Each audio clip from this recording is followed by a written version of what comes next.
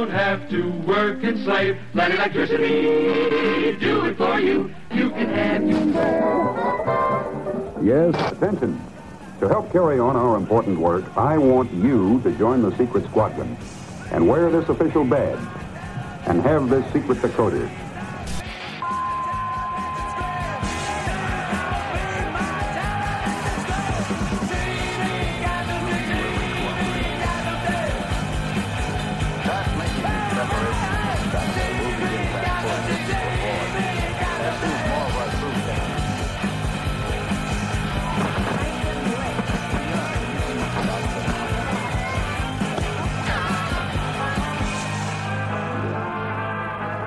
And welcome back to another episode of Around Comics, a special bonus episode of AC. Bonus episode. You like all the echo. Yeah, hey, what's up? It's I'm Sal, it's Christopher Niesman, and we have a special guest for this special episode, Will Pfeiffer. What's up, Will? Hey guys, how you doing? Mr. the movie man of Rockford himself. I was once the movie man, no longer, alas. But we are talking about a movie on this episode. This is kind of we just threw one out there for listeners. We did the same thing with Invincible a couple weeks ago, and we had a gap week in between TV shows for ACTV, and so we figured that we would do a movie. We thought we had a gap week. We actually didn't. But we didn't. Yeah. And so we're just gonna throw this one out there into the regular feed, give people a taste of what the ACTV episodes are like over at Patreon, and you can get that at patreon.com/aroundcomics. But we're talking about Repo Man from 1984. It is a movie that I think is near and dear to all of our hearts a little bit. We'll find out if everyone likes it, loves it, hates it. No, I didn't hate it. You want to watch the trailer before we begin discussion? Yeah, absolutely. All right, let's watch it.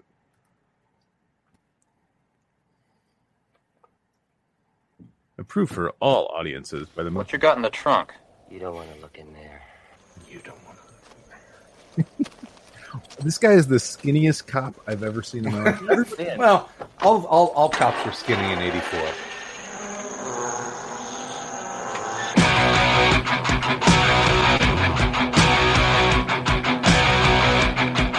Suppose you're thinking about a plate of shrimp. Suddenly somebody will say, like, plate or shrimp or plate of shrimp out of the blue. No explanation. No point in looking for one either. It's all part of a cosmic unconsciousness. You eat a lot of acid, Miller, back in the hippie days?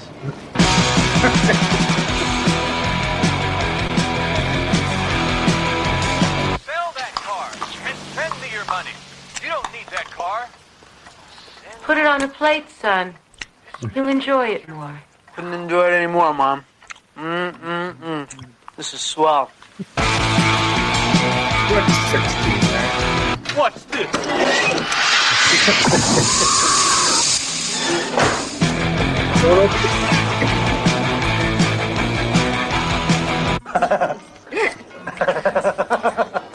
Charming friends you got there, Otto. Thanks. I made it myself. I had a lobotomy in the end. Lobotomy? Isn't that for loonies? Not at all. A friend of mine had one.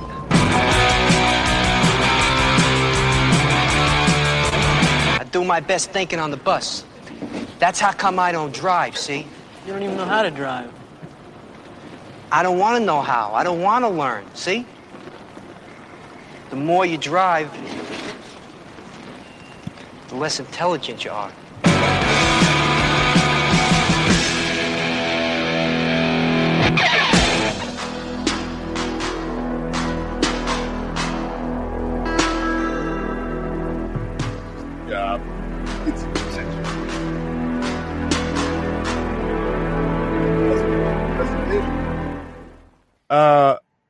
All right, the first thing I have to say is watching that. Could you imagine, like, watching that in 1984? Yeah. Would you have any fucking idea what that movie is about? No. It doesn't even try to like really sell the movie. They're like, oh, here's some scenes that are that I love because I've seen it so many times. But yeah, coming in cold, what are you gonna? Nothing. You get nothing from that. Especially if you're coming in like, I really like that Emilio Estevez. I want to see his latest teen comedy. And you're like, wait, what? Yeah. So I need to look at his filmography at that point. He had not been in a whole lot, right? No, I think he was in like he hadn't been in Breakfast Club yet. He definitely hadn't been in stuff like Mighty Ducks and that. So he was. Apocalypse Now. And he was in the obvious. That would have been his biggest Outsiders. Yeah, Outsider was because he's the biggest. He's the protagonist of the movie, right? Has by far the biggest role, and is not the top billed. No, actor. Harry Dean is. Yeah, who had done a ton of stuff up to then. The guy Dick Rude, who plays his bald punk buddy, in the movie, he co-wrote it, and it was throughout. Like a lot of the pre-production thought he was going to star. And then they're like, the studio's like, we need a bigger name. We're getting Martin Sheen's kid. He'll be in it. Yeah. I wonder how they got Martin Sheen's kid, Emilio Estevez, into this movie. Like, I wonder how, like this, because this is a small film. Yeah, very small. Tiny, and by an unknown director. Alex Cox, right? Yeah. Weird script. I mean, it's not like something when you hear it, you're like, oh, Repo Man and Aliens, but it's not. That's really not what the movie is like. Is he a big Monkees fan? Perhaps. Maybe, yeah. Because I don't know. Nesmith. That's how Mike Nesmith. He's Emilio Estevez isn't. He's like not on the commentary track or anything. So I don't know. Like this movie. Well, no. What I was going to say was, weirdly enough, my wife, who's a children's librarian, it must have been like 2 or 3 years ago, went to one of the big library conferences. I promise this story's leading somewhere. Okay. And Emilio Estevez was speaking because he had directed and starred in this sort of small movie about libraries. And he did a Q&A, and Amy said he was very friendly. And somebody asked him about Repo Man, and he talked very lovingly about it. Like he was proud of it, and he had a lot of fun doing it. And so, interesting. Well, I mean, yeah, he should be proud of it. How old was he? This is a year before Breakfast Club. It's probably a year and a half before St. Elmo's Fire. Yeah. So I mean, is he 18 in he's this? 20. Well, he would have been 22 in 1984, so he's probably 21 years. 21. Yeah. So pretty young, because he's playing a high school dropout, I guess they imply, because he says at one point he tells his parents he'd go back to school if they'd give him the money. And the $1,000. $1,000, and they spent the money, and he's lying about going back to school, so it works out for everybody. Exactly. They gave the money to the Reverend. Reverend. 5 Bibles in El Salvador.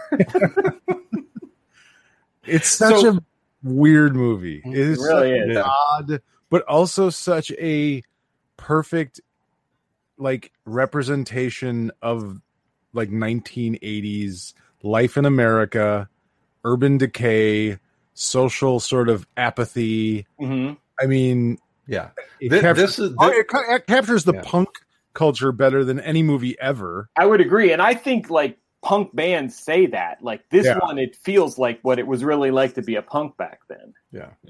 This is the movie equivalent of stumbling into your house after an all-day bender and throwing whatever is in the refrigerator together to make something to eat, and it just miraculously turns out to be something really good.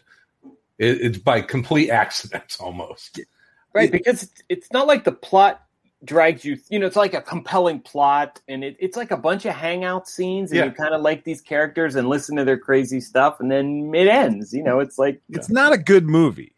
I think it's a good movie, but it's not it's weird because it's not in any it's greater than the sum of its parts. I would agree. You know what I mean? Completely agree. Yeah. And I think it's because it is like I said, it captures that moment in time better than so many movies. Mm-hmm. And that feeling, I think anyone in their teens and early 20s during that time period probably also had. of not sure where the country is going, not sure where you're going, not sure if you want to, and just like the complete, apathy for everything. I think it really just grabs it. But it's also this weird movie that doesn't make any sense. Yeah, with aliens and radioactive flying cars, and it's like it feels for me. It feels like the film student, like senior project kind of film in a lot of ways. It's like we're going to work in some really ham-fisted, trying to be super poignant lines into scenes that don't really make a whole lot of sense for him to be there, but it was, and then they undercut that too, because it's when his buddy's dying, he's like, I blame society, and he's like, that's exactly what I'm talking about. And they undercut it, or like when at the end, like, is the woman he's with she's like, what about our relationship? And he's like, well, fuck that. I didn't know what the language rules were around comedies, but fuck that. There are no. No, I think that's what makes it so good, though. Also, is that it wasn't ever trying to be serious. I think that those moments were exactly what they end up being, which is, I mean, you even get it with like Emilio Estevez's character. He's this, like you said, high school dropout. He's a punk. He doesn't give a shit about anything. His attitude is very, punk rock, where it's like, I don't care about anything. I don't give a shit about anyone or anybody. And then he meets a bunch of dudes that are really don't give a shit. They're like real punk. Right. Like Emilio's kind of like pretend punk, but these guys, their lives are punk. Like exactly.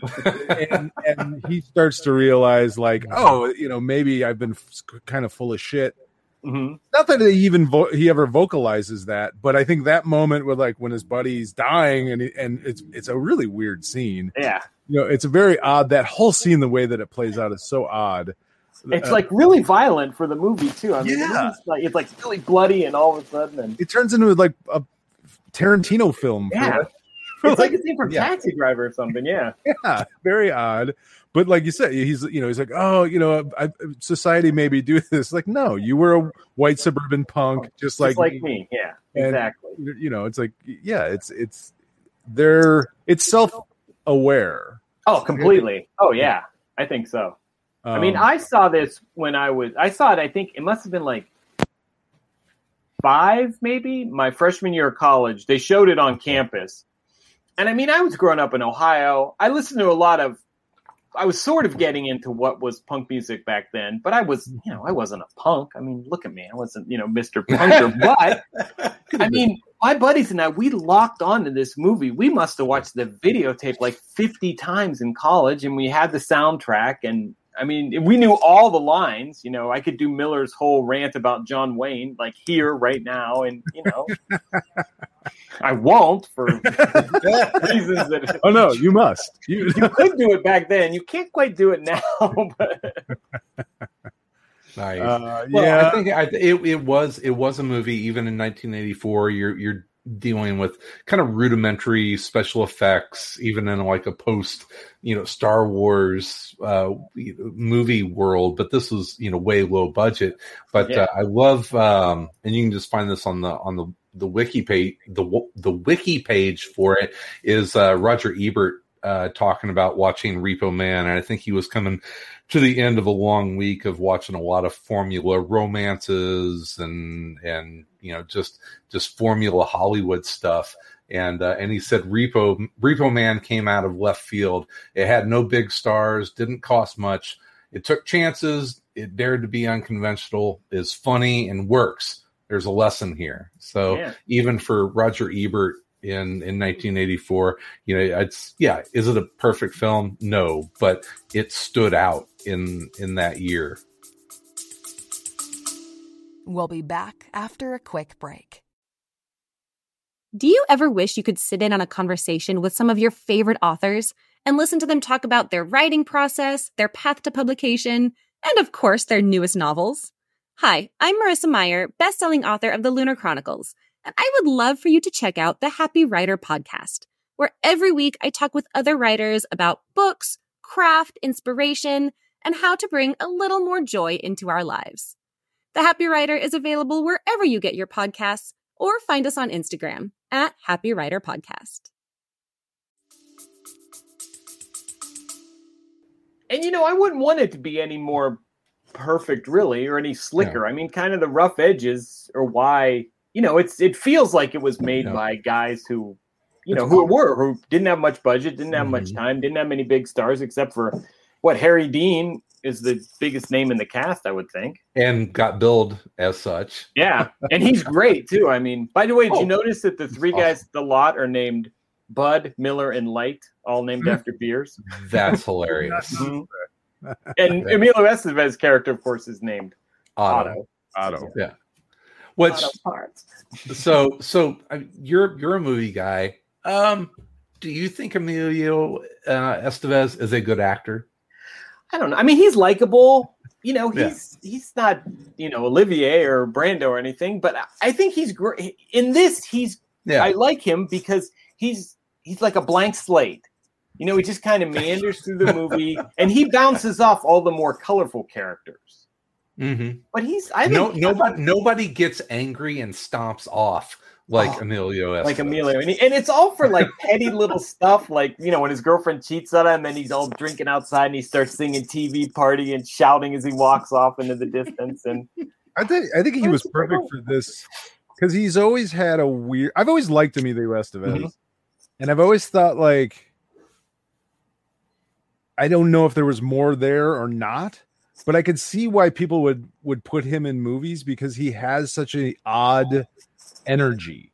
Yeah, I would agree. Yeah, he has such a weird, intense energy, and that was perfect for this because it was very punk. It was very, I don't give a shit, and just he makes really weird decisions too. I think, like, yeah, there's always something with him in a movie where he'll do something that's just sort of odd in the way that he handled, like the scene where him and the one guy robbed the red Firebird, and there's like going through all the shit in the car, and he puts on these weird sunglasses. Exactly what I was thinking. And it's like, that's Emilio Estevez. Like, that's an Emilio Estevez thing. And then later, when they're like burning all that shit in a can, which, by the way, why are they in the middle of nowhere burning that shit in a can? Like, anyway, they needed Walter to deliver those lines.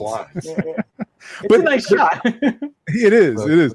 They're burning all that shit in a can, and he keeps something, and the only thing he keeps is a kid's book. It's like a golden, and it's just such a weird, perfect little odd thing that he decides to do. But even like you said, like the way he stomps off for no reason, or he has such an awkwardness to him that works in some ways. Sometimes it works really well. It's like all the intensity of his father without any of the gravitas, maybe, or like the slick. He doesn't have the sort of grace. I mean, like when he's with what's her name, when he first the girl, and they go back to the lab, and he like basically like drops his pants and he's like, let's go. And if it were a worse movie, she'd be like, oh, definitely. And she's like, get out of here, I'm at work. Slaps him. He's just he plays the dumb jock who refuses to be a jock. That's who he played in, and then in Breakfast Club a year later he was the dumb jock. It's, I mean, it is, well, going back to there's a lot of pretty shots. Oh yeah. Like, that's one of the things that this movie, as low budget as it is, stands out, is some of the cinematography is really good. Like, there's some great scenes. They use the landscape, they use, the city really well, and just like parts of it that, crappy parts, and well, there's one camera shot that in particular that stood out, where I think it was Harry Dean Stanton in the foreground in a car, and it's one of the other secondary characters in another car, and just the way that it was framed, it reminded me of watching the director cut of The Matrix, and how they went to a lot of like anime and Japanese filmmaking to, they based a lot of their shots on that. So I saw some very interestingly framed shots in Repo Man that kind of also made it feel like that art student film project. Yeah. And the way they just play with like the colors and like the way the neon lights and the gas lights are, it's like night in Los Angeles and it's all desolate. I know it almost has this like sort of post-apocalyptic feel without actually taking place. Like the world has ended, but it looks pretty much the same as it did. And and then at the end, they really make a lot of when the car is glowing, they that really, like, everyone who goes up to it, the lighting on them and the way Miller looks when he's in the car, and yeah, it's a good looking film that didn't cost a whole lot to make, I'm sure. Well, isn't the budget in the book that comes in the Criterion? Yeah. The budget. Yeah, you guys have the Criterion collection. I bought mine off of Amazon Prime Video. It's got this great green and this is the slipcase. The Mondo poster. You used to be able to buy that. Yeah. Poster. And I was gonna buy it, and I never did. But the little foldy thing, and then the disc just says disc, like food and drink, and well, that's I want to talk about that, like and then the cover to the and it's all like it's a big thick book with a comic in it and everything. It's like a punk scene, is what it is. It's really well designed. It's very cool. I haven't spent enough time going through it yet. I just got this week because I'm like, I kind of wanted to buy this Criterion edition anyway, so it gave me a really good excuse to do it. And I'm glad I did. Like, I don't buy very many DVDs anymore, but it's like I was like, this is a perfect reason to. Hey, I was going to ask you. Well, there's a cartoon there's a comic strip in this book. Any idea who did it? Let me see. It's very indie. It looks almost it looks like somebody who would have been drawn, not like somebody we should know. You know what I mean? Right? Yeah, it does. It does. I don't know. You would think they would credit. There's a lot of thanks production. I don't know. It doesn't say, but yeah, it looks like someone. Oh, but what I was going to ask you guys is that was a really interesting. Like, there's a lot of things in this that made, made it surreal, or gave it a bit of a real feel to it. Outside of the green glowing, Chevy Malibu, but like all the food, everything is this generic branded cornflakes and milk and dog food, and everything is beer. Just drink. Literally as simple as you could possibly get. And I think there are things that they're talking about. Alex Cox is sort of talking about in this movie about the 80s, about nuclear weapons, about Reagan and consumerism. Consumerism, sure. But it got me thinking this time watching it of like, how fucking weird, because there's a lot of scenes. There's not a lot of scenes, but there's a couple scenes, especially Harry Dean Stanton talking about credit and like people credit. His credit is immaculate, and that's all. It's all you need is good credit kind of thing. And it's like, how weird is it?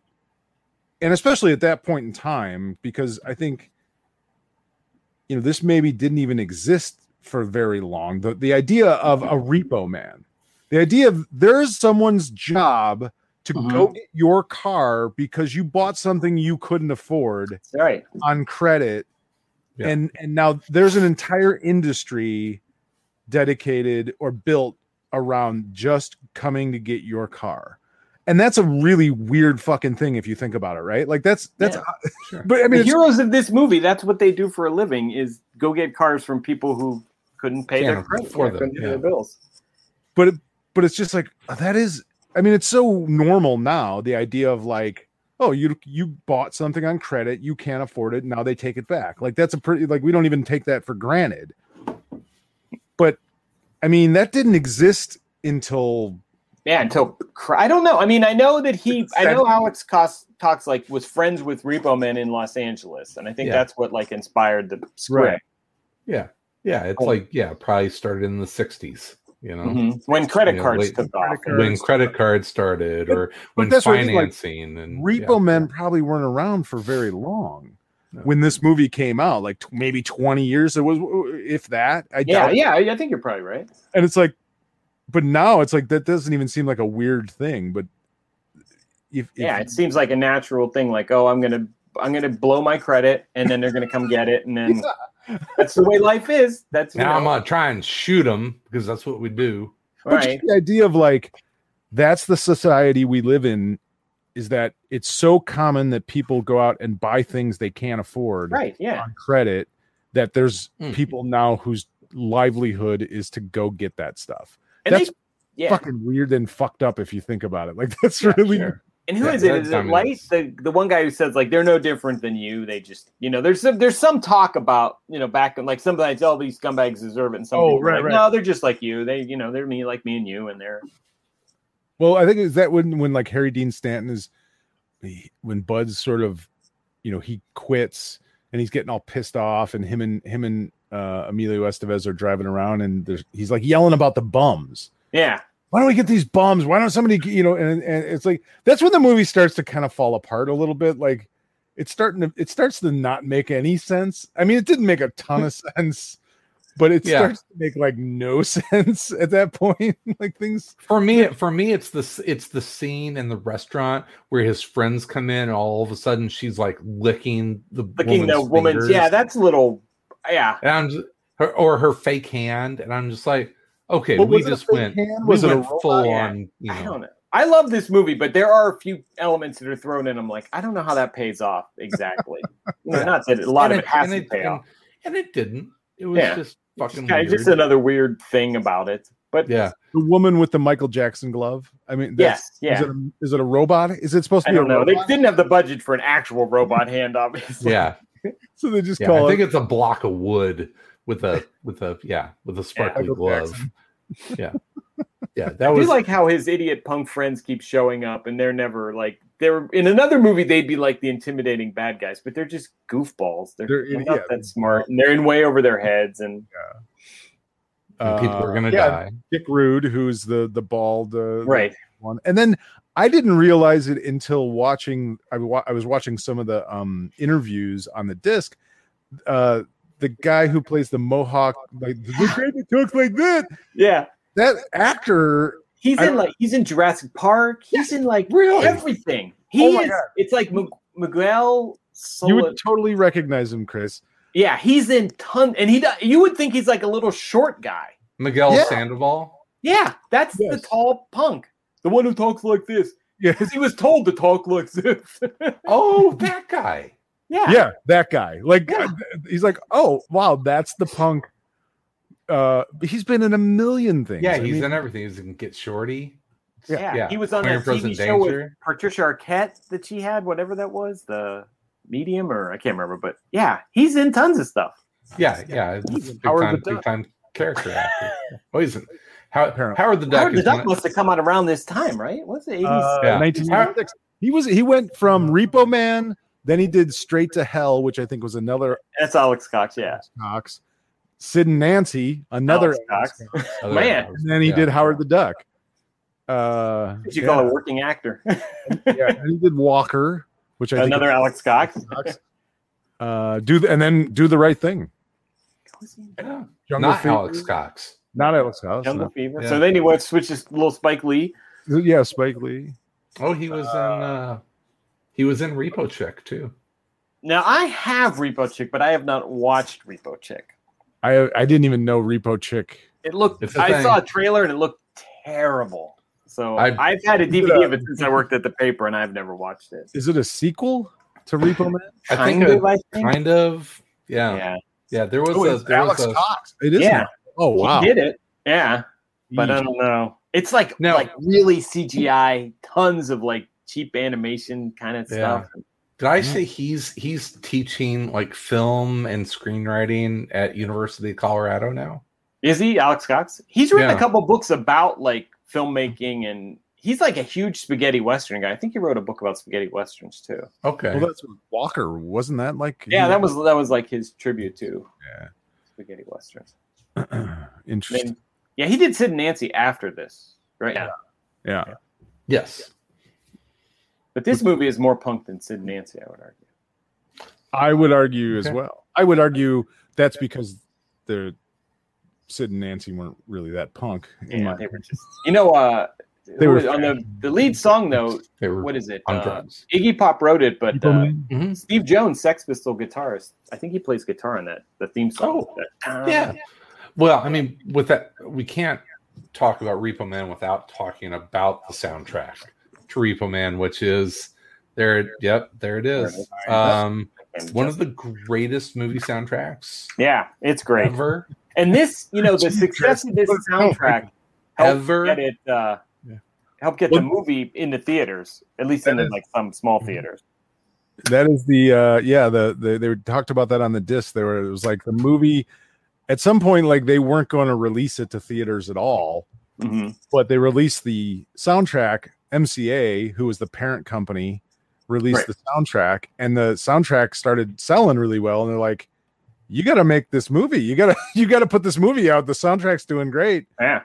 So that's kind of helped get it out. It didn't do great in theaters, but it did get re-released later, right? Re-released, and then as soon as it hit home video, I think it just was. I mean, because Criterion, almost 40 years later, they put it out, which is kind of crazy that it's a Criterion. I know.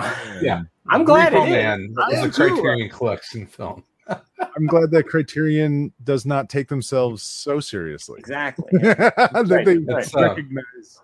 Something. So that's one other side note on the soundtrack, there's a brewery in Chicago called Revolution Brewing, and they over the course of a year, every month they would have a new beer release, and they did the entire Repo Man soundtrack and did a beer for each song. And so you say, really, each song? And I say yes. They even had a beer called "When the Shit Hits the Fan." I don't want to know what that one tastes like. So yeah, I remember the coup d'etat being particularly good. Soundtrack's got Iggy Pop. It's got Black Flag, Suicidal Tendencies, Circle Jerks, Fear. It's a real LA punk kind of time capsule. It's good stuff. I guess so Dick Reed talks about that on the disc as well. He talks about being in the studio. He's like, I'm like 17 years old, punker from LA or from Southern California, and now I'm in a movie that's kind of based on me, and I'm in a studio watching Iggy Pop do the soundtrack, the theme song about a movie that's kind of about me. That's got to be amazing. Yeah, it's like insane. But it's a really great punk soundtrack for sure. I mean, it's not, it's funny, like I wasn't the biggest fan of Suicidal Tendencies or the Circle Jerks. But those songs, when you hear them, again, Institutionalized. When you hear Institutionalized, I mean, it's you can't believe it exists at first. I'm like, what is this song? I can't believe this. Yeah, it's so weird, and I hear it every once in a while there's a Sirius XM radio station that plays punk, and every once in a while they play that song, and it's just like, and there's the same reaction. Like, I can't believe this is what is this? This is such what is this? Because the first time, because it's that long build where it's just him talking and talking. You're like, what am I listening to? And then it just explodes, and then it goes back. Behind it. Oh, what was it? Pepsi. She wouldn't give it to me. So good. Once again, that is the perfect encapsulation. That song is such a perfect encapsulation of sort of being a teenager. Exactly. It's 1984, man. I mean, we're all comic book fans, but you look at this film and it's a real easy jump from Repo Man to Dark Knight Returns, with that kind of near post-apocalyptic landscape and just feeling completely disenfranchised from the Reagan administration and consumerism and all. I mean, they're cousins of each other in a certain way, Everybody, is kind of talking right now about like how COVID has affected New York and LA, and how a lot of these urban centers, are sort of, really torn down and abandoned and that kind of thing. It's like, do you not remember? Yeah. The fucking 70s and 80s, New York and LA, like New York now in its post-COVID destruction is not anywhere like it was in fucking 1975. No, it's insane. I mean, there would be, I was just watching some documentary stuff, but there would be whole blocks in the Bronx, blocks of apartment buildings just on fire. Yeah, just on fire. What was the Netflix show about kind of like the beginning of hip hop in New York? Yeah, it wasn't. You know what I'm talking about? Yeah, it's like it's like Up on the Downbeat or something like that. It was, but yeah, I mean, they were pretty true in how they were showing like 1976.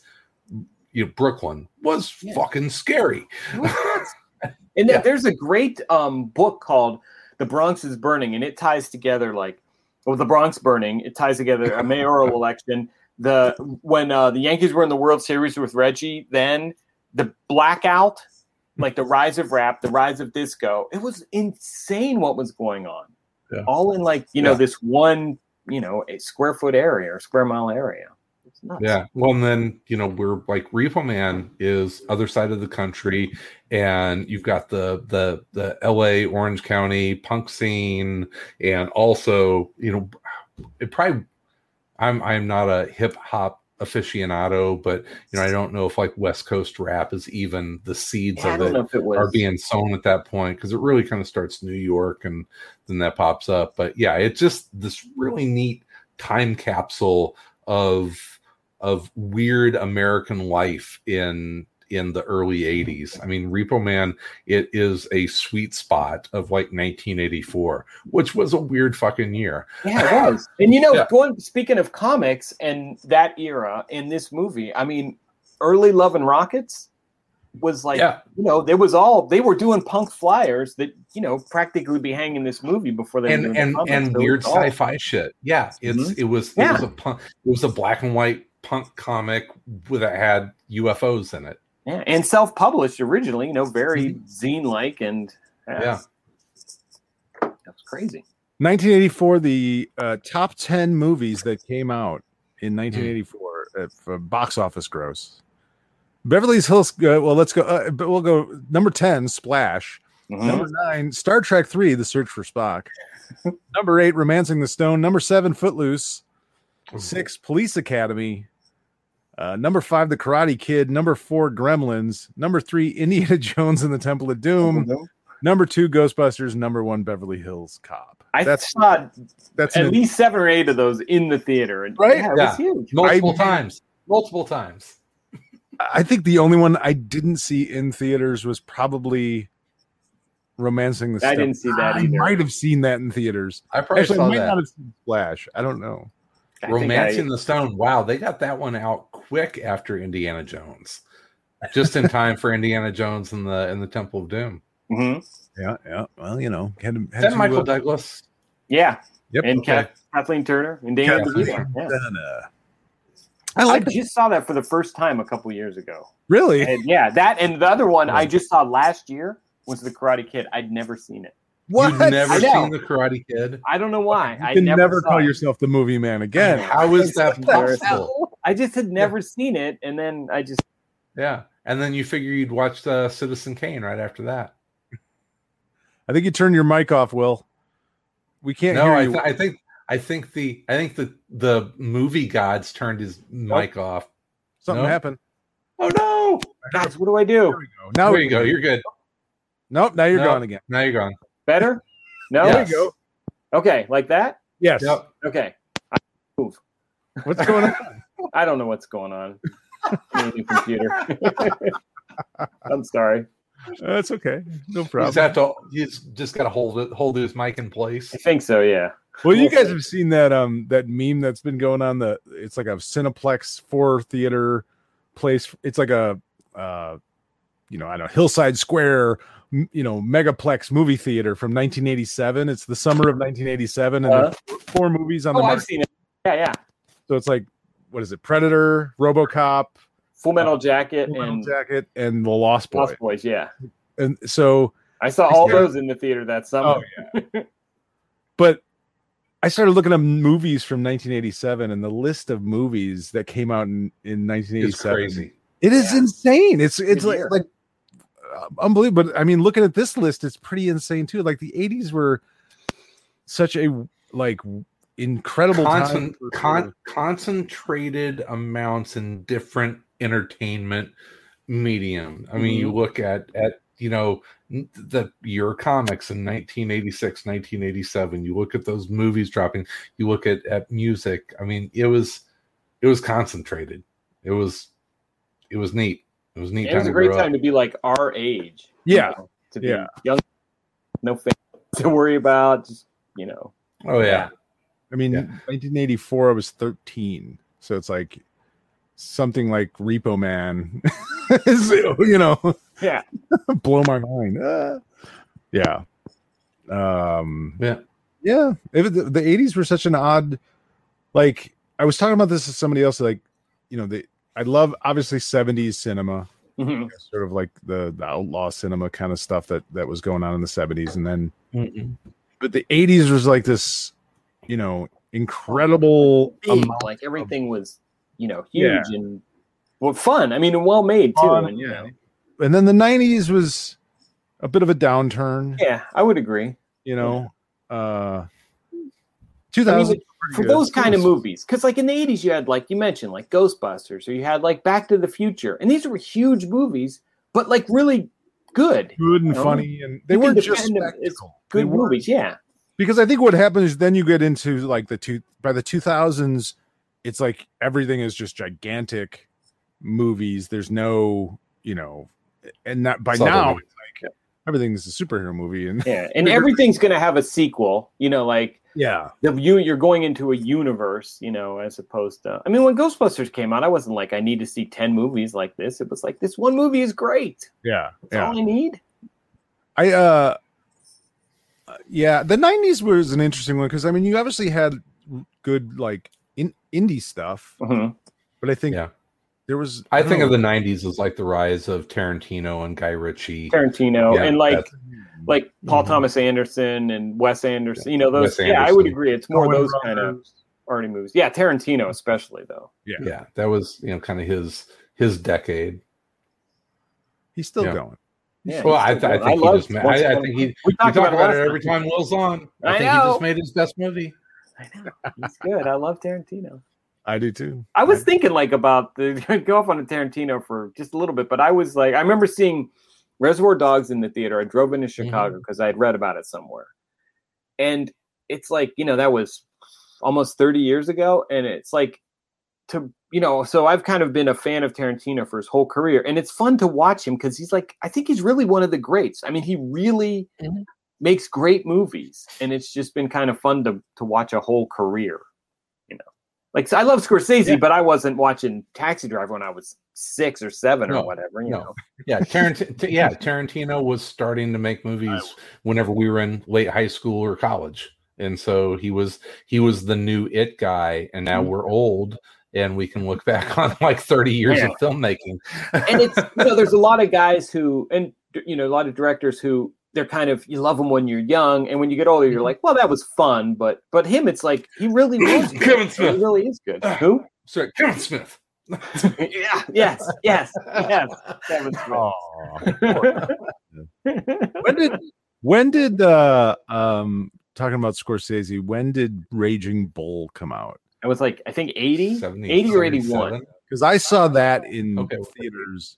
I probably shouldn't have, but I was young. But that was like my first Scorsese. Yeah, I think I must have. I don't know what mine would have been. It must have been Raging Bull, I would think, because I wouldn't have gone to see like New York, or I wouldn't have cared. Right.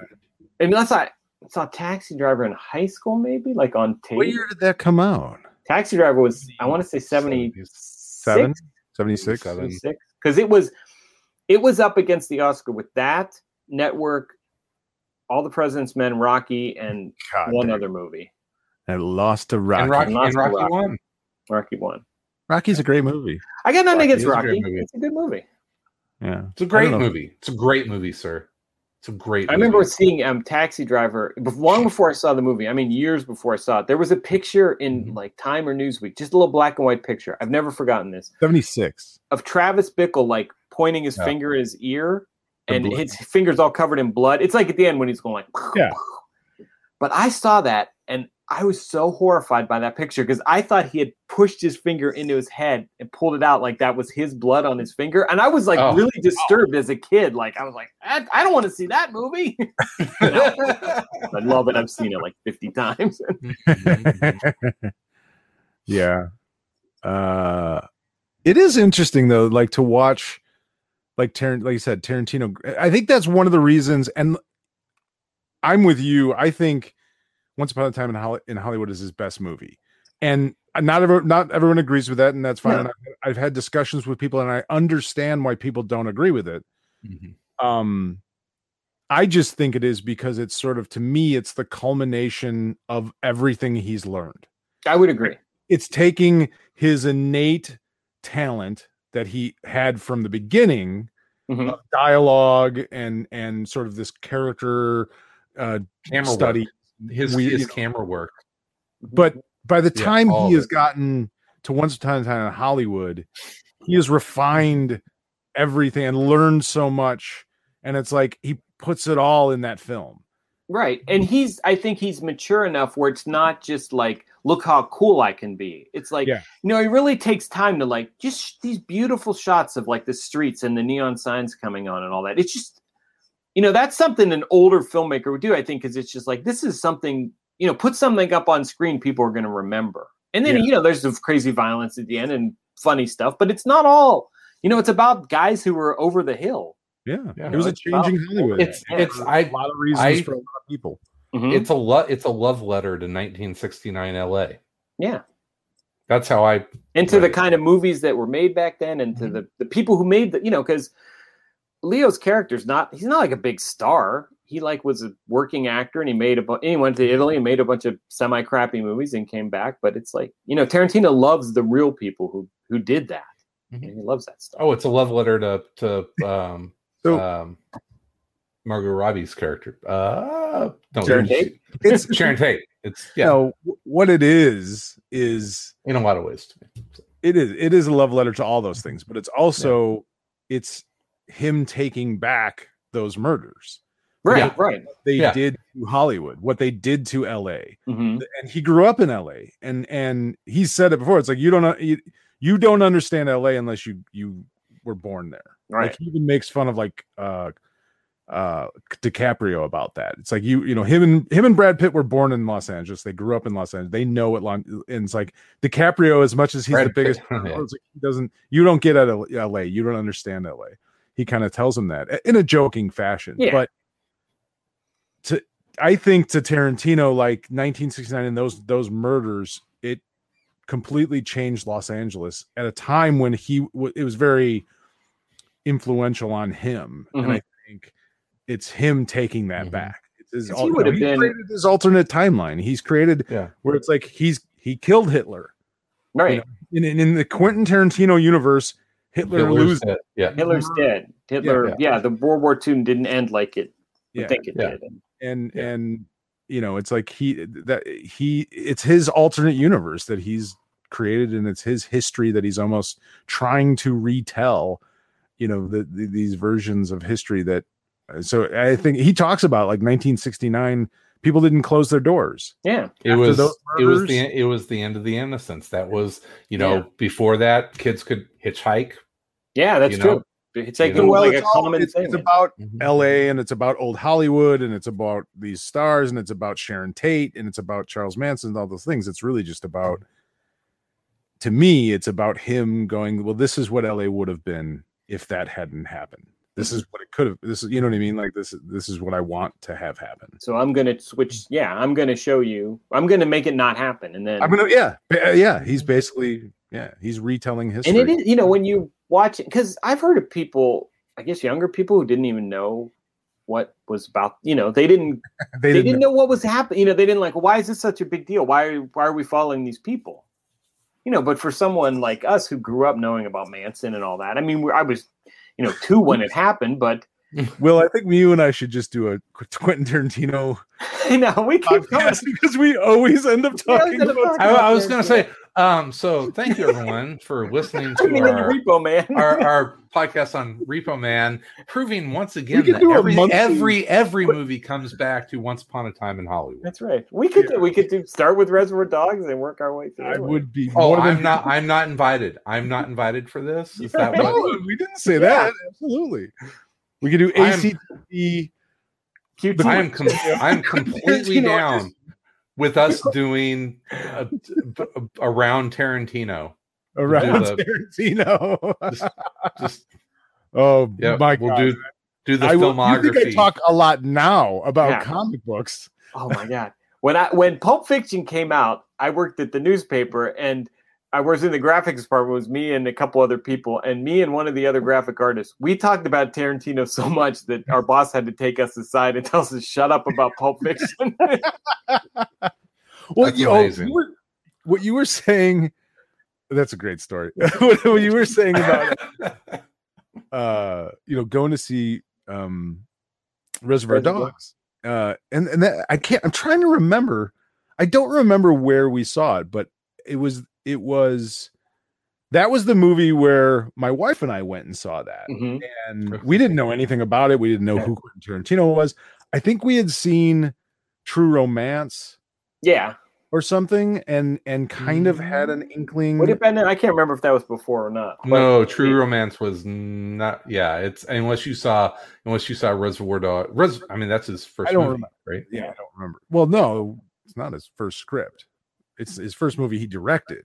Okay. Yeah, True Romance came out years later. Okay. Anyway, it doesn't matter. But we went and saw that, and then it was like, who the fuck is this guy? And it was probably really was the first director that I ever was like, okay, I need to see the next movie this guy does. I don't know who this guy is. I don't think I ever did that with a director before that. You know what I mean? Like, I think that was the first time. And then I remember us waiting in line to see Pulp Fiction. Came out the day it came out. Yeah, I remember seeing that opening night. Had Lock, Stock, and Two Smoking Barrels come out about the same time as Reservoir Dogs?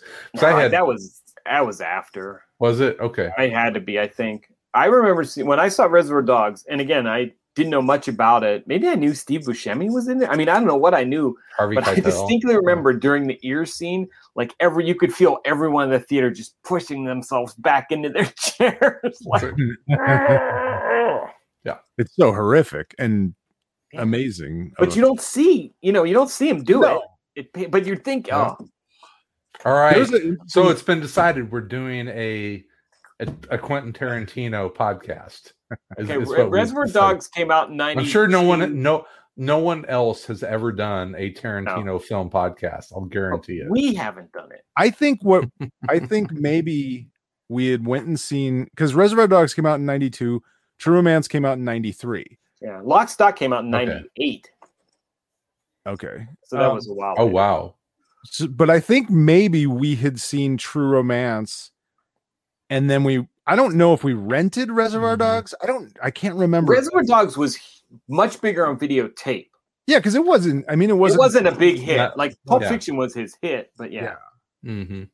I think it was really big on videotape, and I think that's what happened. Is maybe we saw True Romance in the theaters because my wife was a very big Christian Slater fan, so we may have seen True Romance and then rented Reservoir Dogs, and then been like, okay, now I have to go see. But it was the both of us. Like we both absolutely loved Pulp Fiction, and she kind of fell off of Tarantino after that for whatever reason. She didn't really get into Foxy Brown. Jackie Brown was next, and then and then you get into Kill Bills and and then there's the whole thing of the Tarantino verse where characters are connected, and that got into Natural Born Killers, and because the Christian Slater is what the Harvey Keitel character from Reservoir Dogs.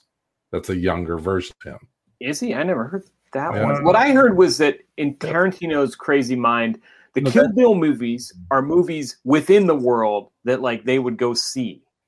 Like, so those are like movies. The Kill Bill were right. I knew there were some, but I didn't know. I think it was Kill Bill. And then there was, when he was, I think he keeps adding to this like George Lucas, but then somehow the fact that Hitler was killed, like that changed the way. So that's why a movie like, that's why the world is more violent in his movie. I don't know. Who knows? So Michael Madsen's character in Reservoir Dogs, is that who you're talking about? He's the brother of Harvey Travolta's, right? Harvey Keitel. Oh, Harvey. They're like the so Vega Harvey brothers? Keitel's character, Yeah, they're the and Christian Vega. Slater they're the same. They're the same. Did we just lose your microphone? I don't know. Chris froze. Chris is looks like he's frozen. This is why he can't be part of the podcast. Will, don't tell him. But Chris can't. I can hear you. Now he's really bad. He's got really, really bad. I don't think Harvey Keitel's character, Mr. White. No, well, I mean, his name was Larry. Yeah, and it's Clarence and Christian's Holy Clarence Larry. Holy. And he talks about his ex-girlfriend in Reservoir Dogs, and it's the Alabama. No. character is but he just mentions Alabama, but they're not supposed to be the same character. Because I think in Quentin's screenplay for True Romance, because I used to have a copy of that because I'm a giant nerd. His name was Larry? No, I think Christian Slater's character dies at the end of True Romance. I think you're right. In his screenplay, and then in the movie they changed it. I believe that is correct. And he was pissed that they changed it. Right. Clarence Holy. Whatever. Is it White Boy Day? I don't think they, while a lot of the characters are either related, and that even goes all the way back to like characters that are in the Hateful Eight, like they're the great grandparents of characters in his. Oh yeah, he definitely does that, but I'm not sure that is one of them. The Clarence and Mr. White. But I'll have to catch up and read. And what Will was saying is Michael Madsen is Vic Vega, who is Vincent Vega's brother, and they were gonna do at some point. Vincent they wanted Vega's to do brother. a Vega Brothers movie, kind of. Yeah, it didn't make sense after a while. They got a little old because it was supposed to be before. Right, and Travolta. I mean, Travolta desperately needs another career renaissance like he had with Pulp Fiction. I don't know if he's got another one in him. I don't know. That I cat don't when have Pulp Fiction 9 lives. came out, though, when Pulp Fiction came out, it was like exciting for me to see Travolta like being a star again, because I'm like, I remember when I was a kid, he was huge, and now he's back. And Bruce Willis. And that was when Bruce Willis like started being good. You know, he was like he could be in like a real movie. I mean, I love Die Hard more than anything, but you know, like an actual serious Oscar kind of movie. Right. Yeah, I don't think that was before Sixth I Sense, See Dead People. Yeah. Mm-hmm. Yeah, that was like 5 years before that. Yeah. All right, so there you go. There's 20 minutes on Repo Man and 40 half an hour on Tarantino. Every movie around comics, ACTV. So anyway, if you would like more of this, you can sign up to be a patron over at patreon.com/aroundcomics, where we give all sorts of bonus content, including ACTV. Sal does Future Stacks and Top of the Stack. And next. That's right. I like that. ACT. Okay. Yeah. I like it. I tell you what, we'll let the prospective patrons vote with their dollars. If you want to hear Around Comics talk about Quentin Tarantino movies, how much of a stretch goal do we have to make it on Patreon to get Will as a permanent Quentin Tarantino? Oh, I'll be on that all the time. He'll do that for nothing. I'll do that for nothing. All right. We could be starting something. There's other stuff like Tom Versus, and then I've got interview this week. Swear to God. So you'll get a new 30 minutes with interview this week. Still waiting on a new Tom's Versus. I haven't even seen Tom Versus. Yep. And then of course there is the always free and available to everyone Tuesday episode. Oh, and Sal's writing. you're doing reviews. I liked your Shang-Chi review. I have done a few written comic book reviews on the Patreon. And those are free. They're if you're a patron, you get them earlier than everyone else, like 3 days early, but they're free after that. So people can go if they want to read my comic book reviews. There you go. I pick a few books a week. Usually I try to. And speaking of writing, Will, what you up to anything these days? I am up to something. I've actually turned in the first issue script and I'm working on the second, and it is, but I cannot say anything about it. And I'm not just being coy. I literally signed a legal document saying I cannot say anything. Well, you've been wanting to write Spider-Man for years. Soon. I've been what? You've been wanting to write Spider-Man for years. Oh, I'd love to write Spider-Man. It's not Spider-Man. It's new characters. Is it Marvel or DC? It's neither. Oh, neither. Yeah. But I'm anticipating this to break anytime now. But I'm legally bound from saying anything. But I'm very excited about it. It's superheroes. I'll say that. You'll say it next week on the ACTV. And we'll talk about Madonna. Oh God! So we're starting with Reservoir Dogs, huh? Okay, I'm good. I'm good with that. All right. So we hope that you enjoyed this episode. We enjoyed bringing it to you. More stuff for Around Comics at AroundComics.com. Check out patreon.com/AroundComics, and there's all the social media stuff. So anyway, we will be back on Tuesday night with our regular Around Comics video stream, and then that's released for the audio folks afterwards. In the meantime, and thank you, Will. Thank you, Will, for sitting in. Thank you, guys. I love it as always. So much fun. Yeah, we're not as formal with you because you're just kind of one of the guys. So so thanks, Will. All right, we'll be back on Tuesday night. In the meantime, in between time, we'll be everywhere in and around comics. ACTV, Repo Man, Quentin Tarantino review show. There's a lot of things in common there.